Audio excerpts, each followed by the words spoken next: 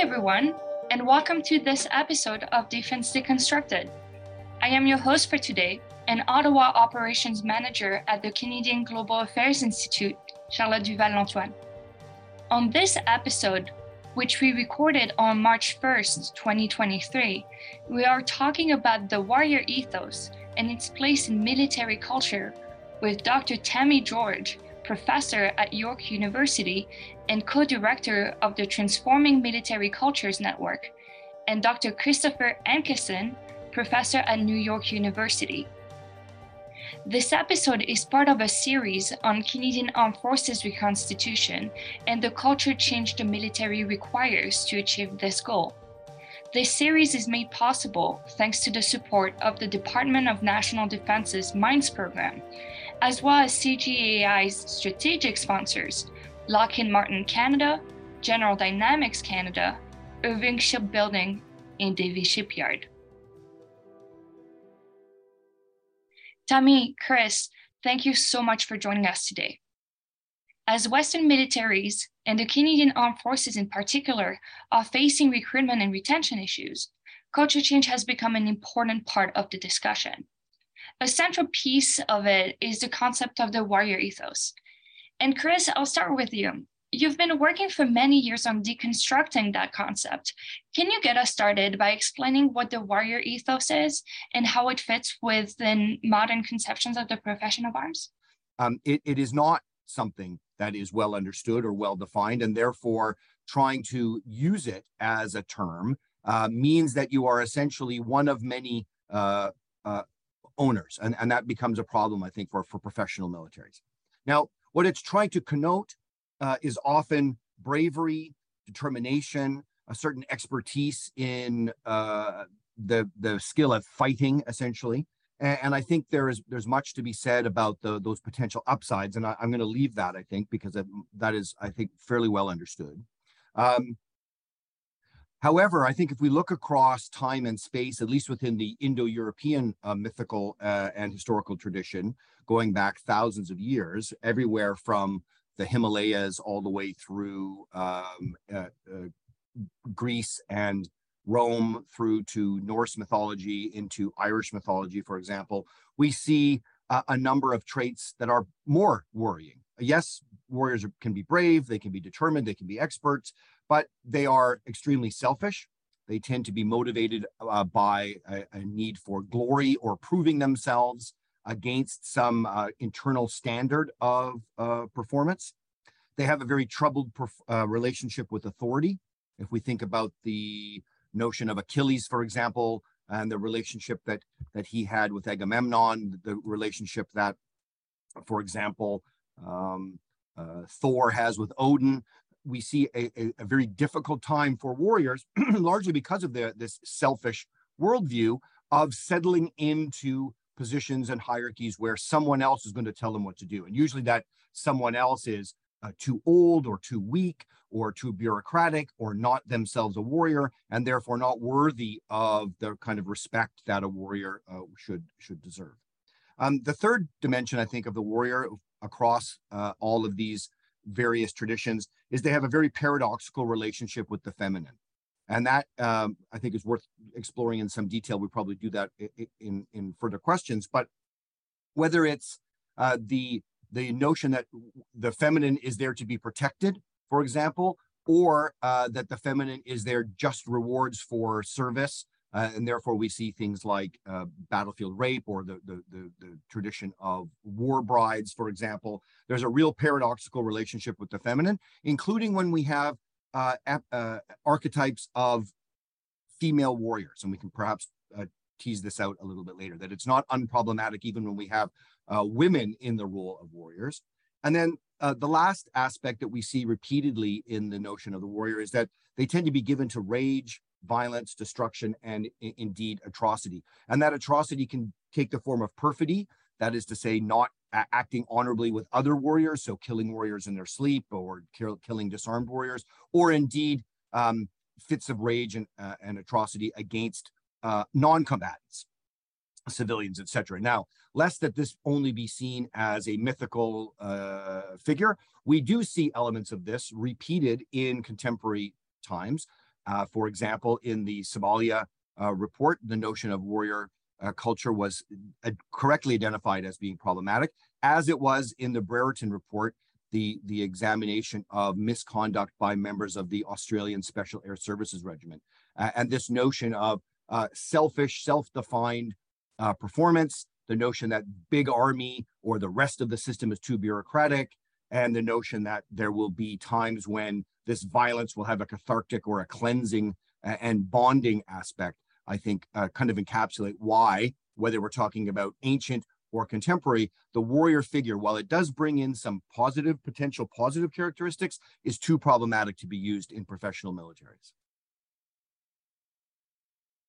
Thank you for that, Chris. And I would like to turn to you, Tammy, and kind of jump on the topic of Somalia, because studying the 1990s, my real confrontation with the warrior ethos taken to either his historical roots or to the extreme, to me, was in Somalia, where members of the Canadian Airborne Regiment killed a Somali teenager. And it's in line with some other racial violence that took place in Beledweyne back in 1992, 1993. So to me, the warrior ethos is really rooted in whiteness. Can you help us, especially as you completed a study of the experience of racialized service women in the military? Can you deconstruct the racial aspect of that ethos?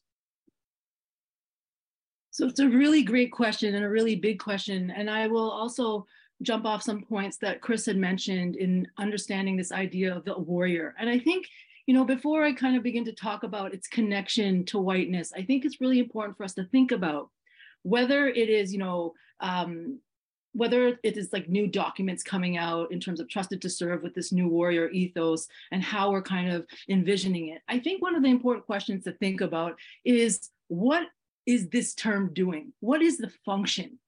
It's a really important thing to think about, that when we think about the warrior, what gets conjured up for us? What gets conjured up in our imaginations, both within a military context, but also in a civilian context? How do we imagine this idea of the warrior? And so for me, typically in Western militaries in general, and I would say the CAF in particular, they haven't been necessarily narrated as institutions organized along racial lines. And typically what we've seen is that while there's ample research on various aspects of military life, whether it's training, whether it's recruitment, whether it's certain aspects of education, very rarely have there been conversations in and around this idea of military masculinity as connected to whiteness. And so the ideas here that we need to start to think about is kind of, how do we begin to think about how race and whiteness operates in and through the concept of the warrior itself? And it's interesting that you mentioned the Somalia affair, because for me, one of the seminal moments, punctuated moments for me to start thinking about race and military life, or whiteness and military life, was the Somalia affair. And thinking through, how is it that this event could take place, but then also thinking about alongside, what were the values that were espoused in order for this event to unravel in the way that it did. And so I think that's one particular point. I think now, looking back at the Somalia affair and the knowledge that we've come to understand in the Canadian context, and I would actually argue in the North American context writ large, I think what's really become important to think about when we look back at the Somalia affair, and this is something that wasn't really covered that much during that time, but the two men that were involved, right? The two men that were involved, Kyle Brown, Clayton Matchey, were actually Cree. Were Cree men, were Indigenous. And so this is something really important that I think doesn't get factored into our understandings. And so this brings me to, this idea of the research that I've done on servicemen and women and how they negotiate national belonging in the Canadian military. So this project involved me thinking about soldiers of color, thinking about what were their journeys into the military, how were their journeys within the military culture itself, and then what does that look like in theaters of war? What does that look like in deployment? And so what we start to see in this research is that servicemen and women of color have a particular experience, I think, of whiteness in the Canadian military. And I want to be clear here that typically the way we talk about whiteness in the Canadian landscape, it's something that's quite fraught. Immediately, if you start talking about whiteness, people start assuming that you're calling them racist or that they have sort of racist views. And I think it's really important for us to think about this in terms of systems, in terms of systems. And as Frankenberg says in terms of whiteness, Frankenberg says that this is a location of structural advantage and privilege. Another point that Frankenberg makes is the idea that it's particular processes that are often unmarked and unnamed. And so what I'd like to think about is, what is the status quo, right? Formally and informally. So if we're fish in water, we never really interrogate the water. We just kind of swim around. We never really interrogate that. And I guess kind of bringing this idea of whiteness to the fold is beginning to interrogate the status quo, because it has implications for how we think about ideas of, let's say, the warrior, as we discuss issues of equity, diversity, and inclusion. It really does have implications for how we speak about these things. So I want us to begin to consider, when we talk about this idea of the warrior or this military ethos, what are the values? What are the values that we're espousing? And I'll leave it on this final note, is to really begin to think about, are those values neutral? Again, I come back to this idea, right? I think I come back to this idea that what is the work that these values are doing? And I think it's really important for us to begin to consider how, while there's been an ample research on how masculinities, we come to understand the Canadian Armed Forces as a masculine institution, what is often missing in conversations about military masculinity is its connection to whiteness. And then how larger systems of oppression like patriarchy, white supremacy, work to consolidate the CAF in very powerful ways. So Tammy, I will have you continue on that. And thank you for closing your remarks on masculinity as well. So unfortunately, Vanessa Brown couldn't be with us today. So I will turn that question to both you and then Chris. Is the masculinity aspect of it, especially as the warrior ethos now has been influenced by pop culture and vice versa. There has been a back and forth between pop culture and militaries in terms of the warrior ethos. So can you help us fully deconstruct the masculinity aspect of this concept, not only in terms of how this ethos is going to influence civilians, but also how it influences people within the organizations who do not necessarily embody this type of masculinity that the ethos is valuing, if I can put it this way. So I think when we think about military masculinities, when we think about this, I think it's important for us to think about, when we have an ethos that's put forward, whether formalized or informalized, what are the characteristics here and how are they embodied?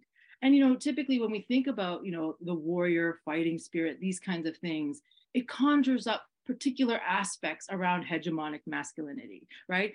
And I want to sort of also argue that this form of masculinity, one that's sort of, not very emotional, self before anything, a country before anything else, this idea of sacrifice, all of these kind of ideas, these ideas of loyalty. And, I think we need to sort of unpack them in terms of thinking about, because there's been a lot of work, that's done on thinking about the particular values that are espoused, that are very much connected to particular aspects of military masculinity. That what happens is that when it starts to consolidate itself and get constructed in even more entrenched ways, what we start to see is that then other groups have very difficult times achieving these forms of particular types of espoused masculinity.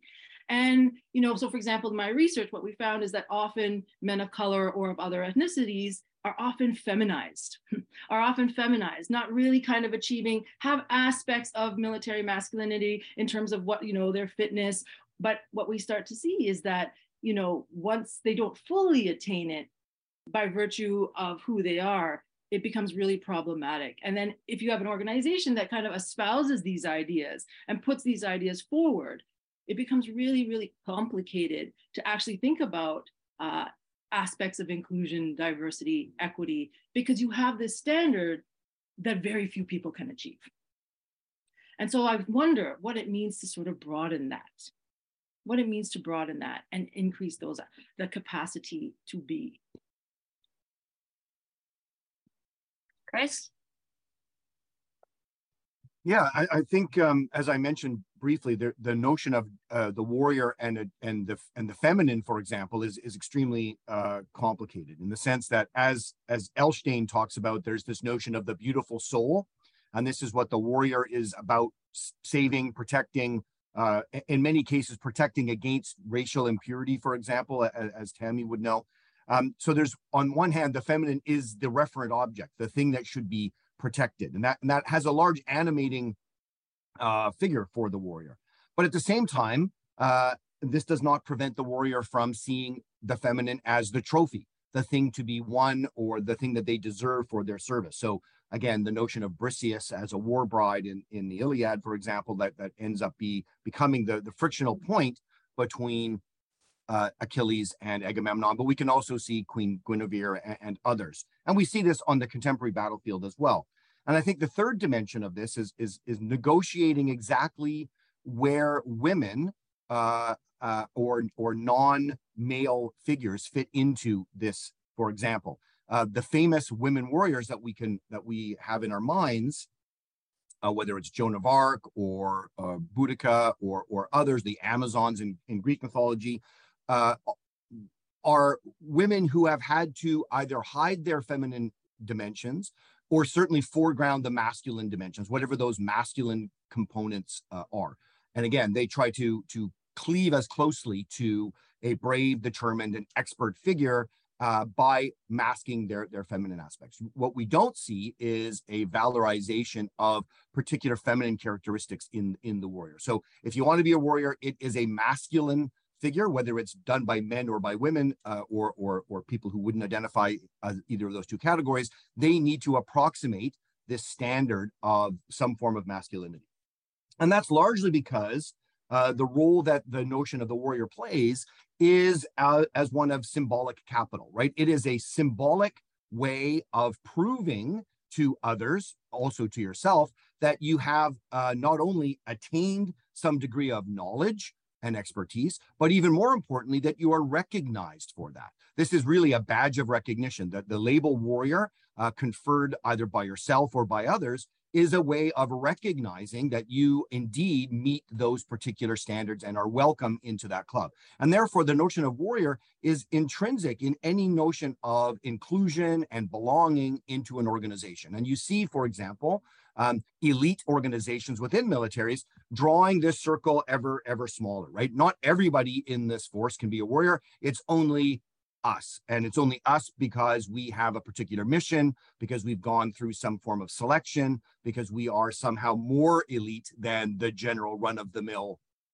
everybody else. And whether that's in a conscript army or in a professional army, there's this notion of very self-identifying and hoping that through the use of badges, through the use of wearing a beard, not getting your hair cut, whatever it might be, it gives you this recognition as well as this actual kind of internal piece. And I think that's where the notion of gender becomes very tied up with this. The performative nature of gender, the notion that this is very much about conforming to societal roles. And in this case, these are organizational roles. And again, I would hearken to say that this is not something that any military, the Canadian Armed Forces notwithstanding, can fix on its own, because the notion of the warrior is not defined wholly within the organization. You've got thousands of years of history, thousands of years of mythical aspects. You've got popular culture all pumping and helping to define what this means. And therefore, any attempt to use the term warrior is only ever going to be a partial, grip on it. This episode of Defense Deconstructed is brought to you by Irving Shipbuilding. Canada's national shipbuilder is currently hiring. For more information on the many jobs and opportunities currently available, please visit www.shipsforcanada.ca/careers. Defense Deconstructed is brought to you by Davie Shipyard. Founded in 1825, Davy is a premier builder of advanced specialized icebreakers and many other ships for the Government of Canada and the private sector. As Canada's longest established, largest, and highest capacity shipbuilder, Davy has delivered many of the most pioneering vessels ever built in Canada. Davy generates thousands of good jobs and billions of dollars for Canada's economy. Through its work, Davy is helping to build a sustainable marine industry, combat climate change, defend sovereignty, support trade, generate exports, and unleash the potential of the communities it serves.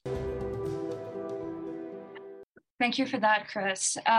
And you know, to me, as a person that looks at the intersection of like those espoused values that you mentioned, Tammy, and like the way that the structure functions, is that there is an interrogation to be done about the fact that like how we value operators as opposed to other types of occupations within the military, and how that can reinforce the warrior ethos in parts of the military, both in maybe its overall culture, but also understanding the fact that there are so many occupations in the military, and so the different services have different way of approaching things, and how the subcultures and the way that the organization functions is confronting all of that. And I'll move more to the specific Canadian context, because right now the military is trying to change its culture, asking actually the questions that you asked, Tammy, at the beginning. What are the values that some of the concepts are really encouraging, and how does that confront the structure of the military altogether? And so right now the military is moving away from the question of warrior to actually include now instead the fighting spirit. To me, because of the very neutral terms and the fact that entrusted to serve, the new CAF ethos, that concept is not developed in very specifically, and it seems to be gender neutral, race neutral, and neutral also of any different aspect of identity markers of people. Do you think that the fighting spirit is a good alternative to the warrior ethos? Is it useful? Is it something that the military needs? Or are we ending up with something more like a repackaging of the warrior ethos that is more palatable to other audiences? And Tammy, I'll start with you. So I've been giving this a lot of thought, you know, as somebody who's been thinking about military culture change quite intensely for a little bit now. I'm very curious around, you know, what prevents institutions from changing? What are the obstacles that, and I think it is different across institutions by virtue of history, by virtue of the makeup, the goals. And, you know, it's interesting. I've been thinking lately a lot around this notion of, you know, what are the sort of the pervasive logics within the CAF that kind of prevent it from shifting or changing?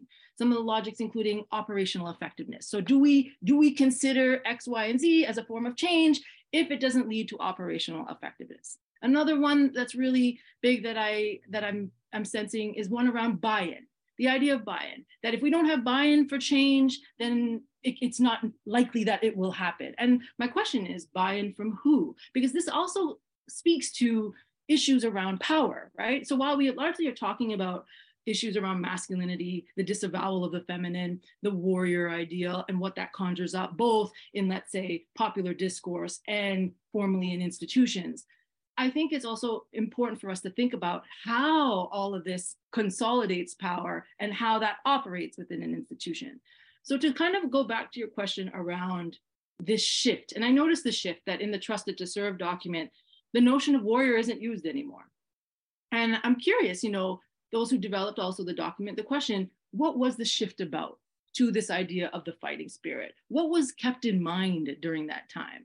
And so, because I think what's really interesting here is that if we're having formalized documents, if we're having these kinds of ideas, there really needs to be a real intentionality behind these terms, right? So if we're using warrior, what do we mean about it? If we're using fighting spirit, what do we mean specifically, and how does it depart from the warrior Does it depart from the warrior, or is it just kind of changing names for optics sake? But then in reality, what's actually happening on the ground, what's actually happening in institutional space is nothing is really shifted. That in fact, the warrior ideal is continually being espoused. And in fact, increasingly reasserted, because now we can't say warrior, we're now moving to fighting spirit. And so I think this is something really important for us to think about, that when we make these shifts in language as well, again, I go back to this question, what are these terms doing, right? So even if we shift from warrior to fighting spirit, what is the nuance there? How is that communicated? And how does that kind of translate across the institution becomes really important for us to think about, because otherwise we'll be changing terms every few years, and yet the very fabric of the institution doesn't shift. And this is something I want us to sort of be vigilant about, because how we do this matters. Is there an accountability? Is there an understanding of what's taking place as this language shifts? And often what we see is that even though language shifts institutionally, on the ground, it's a little bit it's slower to change. And, people are very much invested in these ideas. People have joined, military service because of these ideas. So it's really important that coming, from leadership, from the top, that it is very clear, what we mean by this terminology. Chris, what do you think? Yeah, I think this is all exactly where the discussion needs to go. And I would say that if you're talking about culture as part of the problem/solution, that does not mean that it's easy to figure out how you do that. How do you actually shift a culture is not the same as saying culture is where we need to be looking at. And I think that can't be underestimated, right? Nobody was trained to be a problem in the military. Therefore, you can't train people not to be a problem, right? There's something more than just another 3-hour lecture or another beautifully constructed pamphlet. As Tammy said, it's about the intentionality and it's about the follow through. With that being said, though, I would like to kind of pick up on a couple of things that have been mentioned here. Absolutely, this is about power in some sense. It's about the dominant figure, the hegemonic figure, and what that is. And that's intentional, right? Where do we want the ideal, where everybody is aiming to be, where's it going to sit? And there's a whole panoply of where that could be. But when you establish this figure, this archetype, whatever it's going to look like, that is theoretically being held out by the organization as being, we want you to be like this or as close as you possibly can, and you're going to strive towards this. So it's going to necessarily involve a shift in power, unless you stick with exactly the same thing as you've got now. It's going to mean, as you mentioned, Charlotte, potentially taking the spotlight off of those who consider themselves to be operational or operators. But if all you're going to do is then flip the spotlight onto some other aspect of the military, then all you've really done is just move that power around, which is going to cause, like it or not, resistance, as anyone would, any sociologist would tell you. Wherever you have the application of power, you have resistance. So I think the intentionality has to go beyond just a simple, we don't like the status quo, let's change it. There does have to be a recognition that there's going to be a transmission problem there somehow. And I think what's interesting when you talk to people in the Canadian Armed Forces, especially if you talk to women, for example, about the use of the term warrior, there are some who say, hang on a second. So now that we're allowed to be in the Canadian Armed Forces across all of the different classifications and occupations, now you're going to take away the term warrior. We don't get to be warriors. So there is a feeling of loss to some. And again, I think we have to be very careful not to speak about monoliths on any dimension here. But there are some women in the Canadian Armed Forces who say, hang on a second. All you've really done is taken away the brass ring that that was theoretically the pinnacle of military expertise, and we're not allowed to be that. And there is a feeling of resentment that, hang on a second, this is a bit of a problem. But I want to go back to this notion of operational effectiveness, which I think you can't ever stray very far from, whether it's a rhetorical device for maintaining the status quo, or it's a legitimate concern. So the Canadian Armed Forces, like any military, could be tasked to do anything, right? There's nothing sacrosanct about it must do the following things. There's a process in a democratic country about how that Canadian Armed Forces, like any other institution, can be re-rolled or retasked to do anything. Filling sandbags, cutting down trees, and or defending Canadian territory, and or applying military force internationally. That being said, in the current makeup, most countries in the world believe that there is a need to have some kind of institution that can apply military force in the furtherance of national policy in the international realm. For Canada, that is the Canadian Armed Forces. We don't have other competing people. For example, in the United States, you might say that the clandestine aspects of the CIA or others can do that. Canadian Armed Forces is what Canada has to do those roles for now. That can certainly change. With that being said, there is then, according to people like Huntington, two dimensions that militaries have to keep in mind. The first is there's a functional imperative. Can it do whatever it's supposed to do by mandate, by statute, by the instructions and direction given to it by the government? There's not to say there's one way of doing that, but I think there is an imperative that they have to be able to do what it says on the tin. Canadians are spending taxes on this. They want it to be able to be effective, whatever that is. And the second dimension, even Huntington brings up, is there's a societal imperative. It has to fulfill those functions in a way that fits in with and is acceptable to the broader society. And that societal imperative is a moving target. It is going to ebb and flow and change with the fads and recognitions and overlooked and now finally recognized aspects of social life that are going to change, and the military has to be able to perform in both of those imperatives. I think if we look at the most recent recruiting video, and some of you have probably seen it, I think it came out this week, this notion of "it's for you," kind of highlights one of the problems that I would like to talk about here, which is to say the Canadian Armed Forces, like any military, does not exist to or solely to provide its individual members with a sense of job satisfaction. You don't create a military and spend billions of dollars on it to say, hey, this is a way in which you can climb Maslow's pyramid and you can get to the top and self-actualize. We created this for you as individuals to be all that you can be. We may recruit that way, and we may say there's great value in you joining the Canadian Armed Forces because you can do X, do Y, do Z. You can actually, test yourself. You can meet great friends. You can see the world. Those are all benefits from a transactional perspective of why you as an individual want to join the military.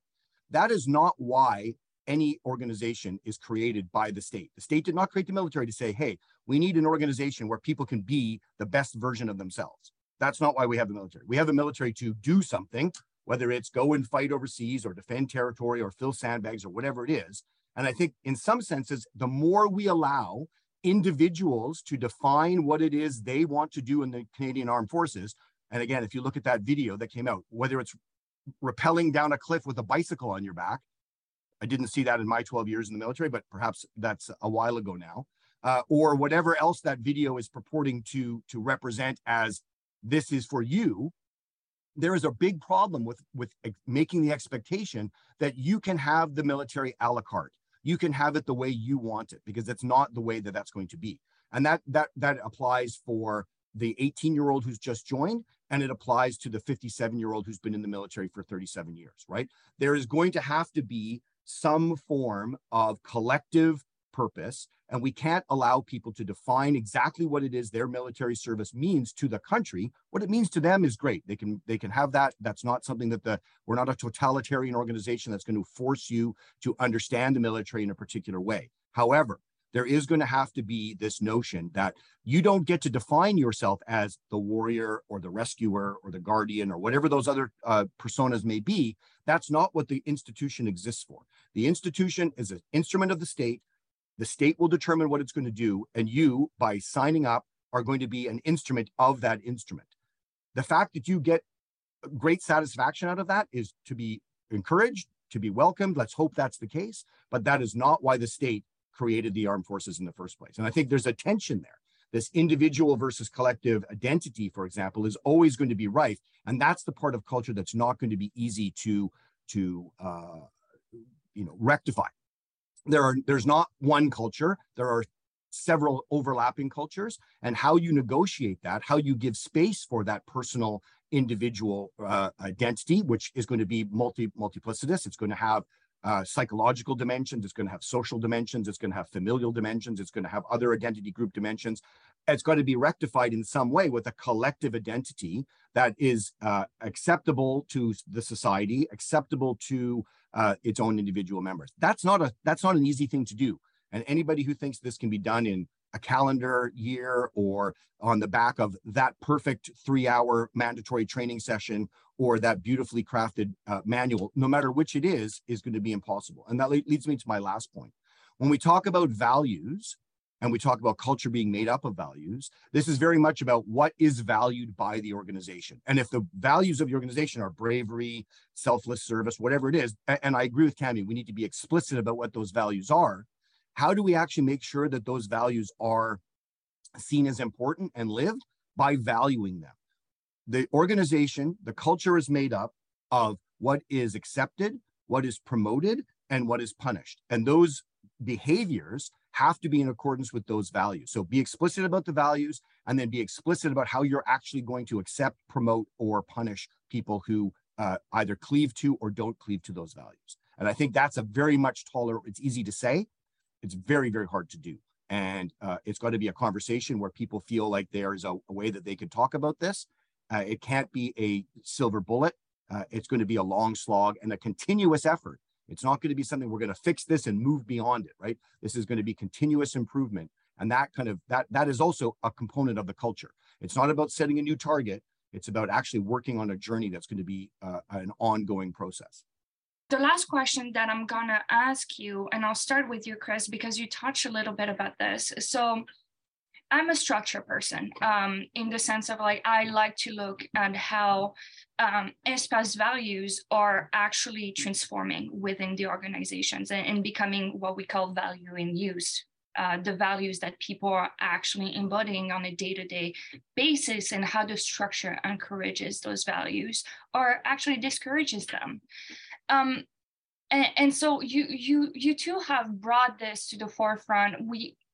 And we have circled around this question, but if we look at being deliberate in changing the values of the military in a ways that is in line with the direction that the military wants to go to and recruit more people and be a more inclusive military, what do you think are some of the structural changes that need to get done? Obviously, we talked about rewarding behavior and maybe discussing the operator supremacy in the military, maybe flatten who gets to be more valued than others in the military, which might create resistance because some people have joined the military to become warriors, to become fighters. So how do we grapple with all of that? Do you have any ideas of how can we address all of that in concrete measures rather than just writing new doctrines, new concepts, or as you said, Chris, do a 3-hour training and check the box and say, we've told people what we want from them? Yeah, first I would say that this is not a problem that the Canadian Armed Forces is alone in trying to solve, right?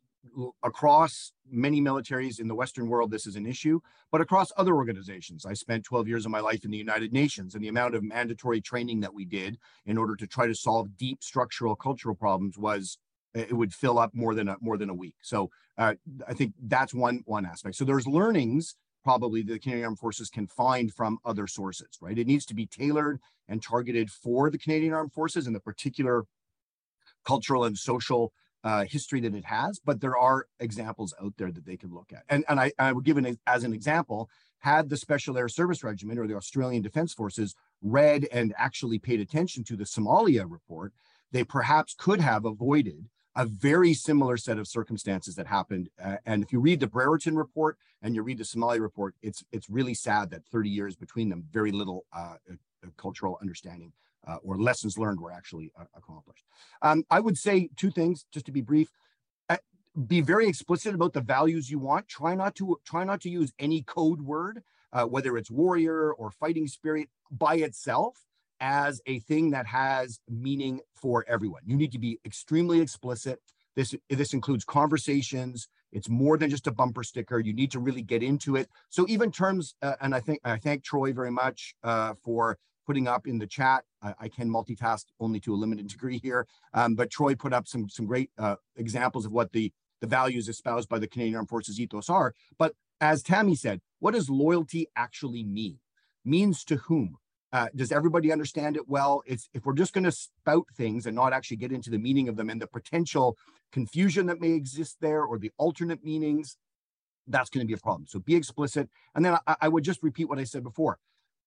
Whether you think it's agental or structural or a combination of the both, you have to not just espouse these values, but you have to live them. And therefore, you need to punish people who don't conform, and you need to encourage people who are willing to meet your espoused values. And this is a continuous process. Now, by punish, I don't necessarily mean give no voice to or kick out, but there has to be a way in which, when you see somebody who has broken all these values, who has not lived the life that is wanted, and that person gets promoted, you have undone years and years of effort in terms of training and conversation. So the lived experience of people is very much more acute than what they get trained or told to do. So if you are going to quote the other English-speaking Canadian regiment, never pass a fault. What you pass by is what you accept. And therefore, this is never going to be a journey that's finished. It's going to be a continuous issue as the culture continues to grow. Tammy? I think it's really important for us to really reflect on what has brought us to this particular moment, right? What are the things that have occurred that have brought us to this particular moment where now the CAF is grappling with an issue of culture change? And I think we really have to think about that, because it's important for us to think about, is this something that would have happened on our own? Or is it that things needed to happen? Things, particular class action suits, whole issues of sexual misconduct. I mean, these are things that have brought the CAF to the forefront to be able to have these conversations. And I think it's really important for us to think about what does bring us to these conversations. Like, very rarely, and I mean, the CAF is not alone in this. I think, Chris is right. Across institutional life, across society, banks are grappling with this, academia is grappling with this, so many institutions are grappling with these issues. Now, their histories in terms of how they've formed, how they've come to this particular moment in time will be very different. But I also think there's such a terrific opportunity here if we seize it. Because especially when we think about, I want to go back to some of the symbolic work that Chris is talking about around the warrior. In the same way, there is such symbolic work around the Canadian Armed Forces for the average Canadian. I would argue that the average Canadian doesn't know that much about their military, and that is an issue between civilian and military connection. But I think, those of us who have had family in the military, I mean, you're very steeped in all this. And unless you have that, you don't really know much. You're not really sure what's kind of being done in our name. And I think, but at the same time, the Canadian Armed Forces becomes a massive symbol for the Canadian landscape. When we think about how Canadian national identity is constructed, the Canadian Armed Forces, as one historically of being peacekeeping, is one that comes up. And so I think if we can think about the opportunity we have here, it will have such reverberations across the Canadian landscape. And so that's one point I want to make, is to think about how we got to this particular point, because across society, institutions will have very different starting points, very different histories to what have brought them to this particular moment. So I think it's important to keep that in mind. The second thing I want to sort of emphasize is this idea of values. And, as the Trusted to Serve document does not use warrior anymore, it does espouse the following values in terms of loyalty, integrity, courage, excellence, inclusion, and accountability. And I also want to echo, what Chris is saying. We need to think about what these terms are doing. Are they as neutral as we imagine them to be? So when I think about something like loyalty, for example, when I look at my research with racialized soldiers in the Canadian Armed Forces, some actually, are very quite loyal to their country of origin. They kind of they speak a particular language, they are, speak a number of languages, and they're also grateful for being in Canada as well. So how do we think about this meaning of loyalty? Is it sort of a singular meaning around just to the loyalty to the Canadian nation state, or is it something that is a lot more layered among individuals? And I think this is something really important for us to think about for each one of these terms. In different cultures, in different communities, do these terms have different meanings? And this is something I think we need to really think about, because the assumption is we're all on the same page. And I think this is something where conversations need to take place. When I think about something like inclusion, it is such a buzzword these days. Inclusion, every institution is talking about being more inclusive. But when I think about inclusion, I often think it's really about bringing those on the margins into the center. And that's constantly sort of the way that dynamic works. But we never interrogate the center. The center never gets interrogated. What is it that those on the margins are desiring or wanting to be included into? And it's these kinds of conversations we need to think about, as opposed to saying, yes, inclusion as a value, yes, I'm in, without really thinking about how does it operate? How does it function? How are we imagining it in the contemporary moment? And I think that's really important for us to consider. And so then the other part of this is that we have values, but then how are they operationalized? And Chris, I think this is something you were talking about at the end of what you were just saying, is that how does this translate? How are they operationalized? I don't think the values in themselves are problematic. I think how they are operationalized, how they are imagined, how they get carried out is something very different. And that is something I think we need to pay attention to. And so one of the things I'm particularly interested in is, what do new recruits, internalize about the expectations of military service, and what an ideal military member is. Like, how do they think about this in basic training, entry-level courses, military colleges, and then also posted in their first unit, And I think this is something really important for us to really think about. Even though we may have documents that say the following values, I think it's really important to also pay attention to what's also happening informally in spaces as well, in terms of trying to understand this, and then be able to bring these conversations together. Thank you so much, Tammy, Chris. Thanks for listening to this episode of Defense Deconstructed. You can find all other episodes from the CGAI Podcast Network on Spotify, Apple Podcasts, Google Play, or wherever you get your podcasts. You can also find the Canadian Global Affairs Institute on Twitter, LinkedIn, and Facebook. If you like what we do, think of donating at cgai.ca/support. This episode of Defense Deconstructed was brought to you by our team in Ottawa. And my thanks go to Dave Perry for supporting the series and to Drew Phillips for providing our music.